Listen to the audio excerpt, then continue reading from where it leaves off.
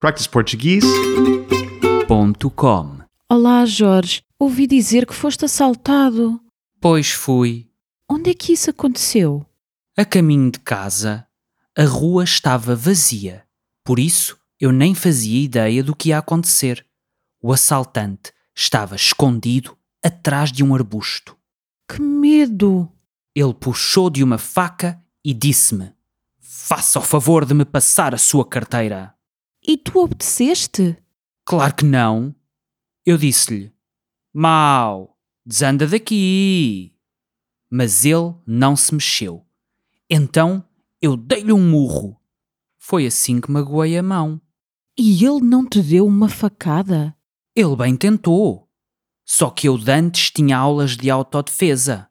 Por isso, dei-lhe logo uma cabeçada nos dentes. É por isso que tens essa ligadura na cabeça? Sim, fiz um corte na testa. O homem tinha tão mau aspecto que eu depois até fui fazer o teste da raiva. Felizmente, estava tudo bem. Face ao que aconteceu, enfrentares alguém com uma faca, até tiveste sorte. Pois é, mas como tinha pressa, fui fazer o teste a um hospital privado. Saiu mesmo caro. Aqueles preços são um roubo.